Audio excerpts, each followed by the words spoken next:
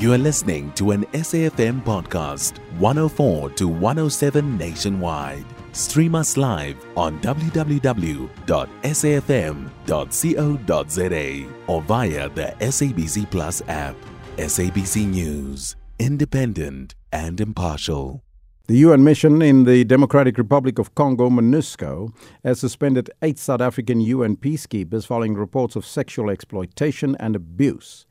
The personnel involved were deployed at a MONUSCO base in Beni, east of the country. They were arrested earlier this month. For more on this, we joined on the line by Kobus Marais, the DA Member of Parliament and Shadow Minister of Defence and Military Veterans. A very good morning to you and welcome, sir. Good morning to you and good morning to your listeners. Mr. Marais, the men are accused of fraternizing after curfew hours at an out-of-bounds bar known to be a place where transactional sex occurs. So how did they breach then the UN standards of conduct? Well, we know that the UN has got a zero-tolerance principle and policy with regard to sexual exploitation and abuse.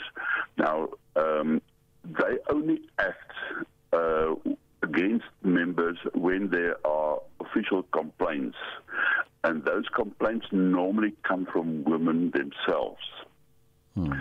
So we have raised this in the past. The minister has committed herself that we will be a disciplined defence force as prescribed by the Constitution.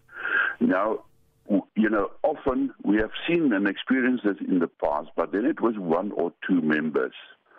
But when it is 8 members being suspended, it is a clear indication of a much bigger problem in terms of discipline amongst our members in the DRC.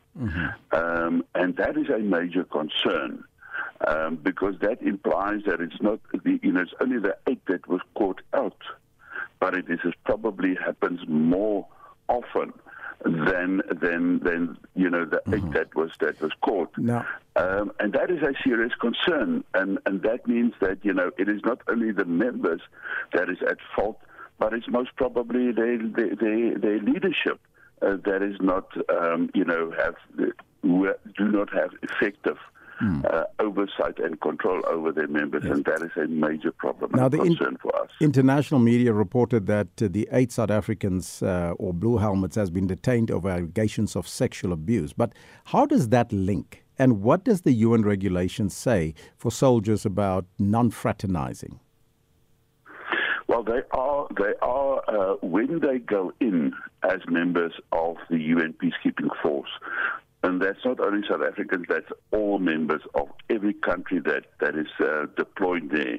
And in fact, in any peacekeeping mission of the UN, they are taught and they are also expected to sign certain codes of conduct that explicitly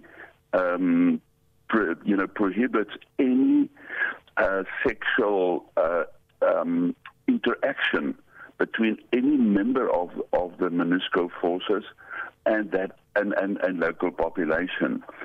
So, the fact that they've visited some clubs is not the transgression, but the fact that at the clubs they obviously had some relations being built, and those women had then certainly had to go to MONUSCO and complain about this. Now, more than often, we have experienced in the past where the woman then goes to MONUSCO and say, we are carrying a baby, or we have, birthed a baby, and now we expect you to look after myself and my baby for the rest of the baby's life.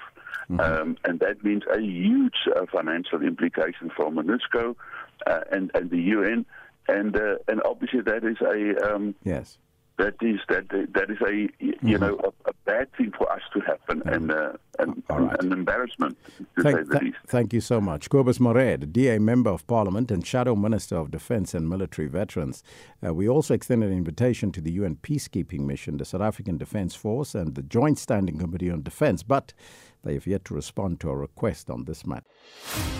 You can find SAFM Current Affairs on 104 to 107 nationwide. Our podcasts are available for download on all our digital platforms. SAFM, leading the conversation.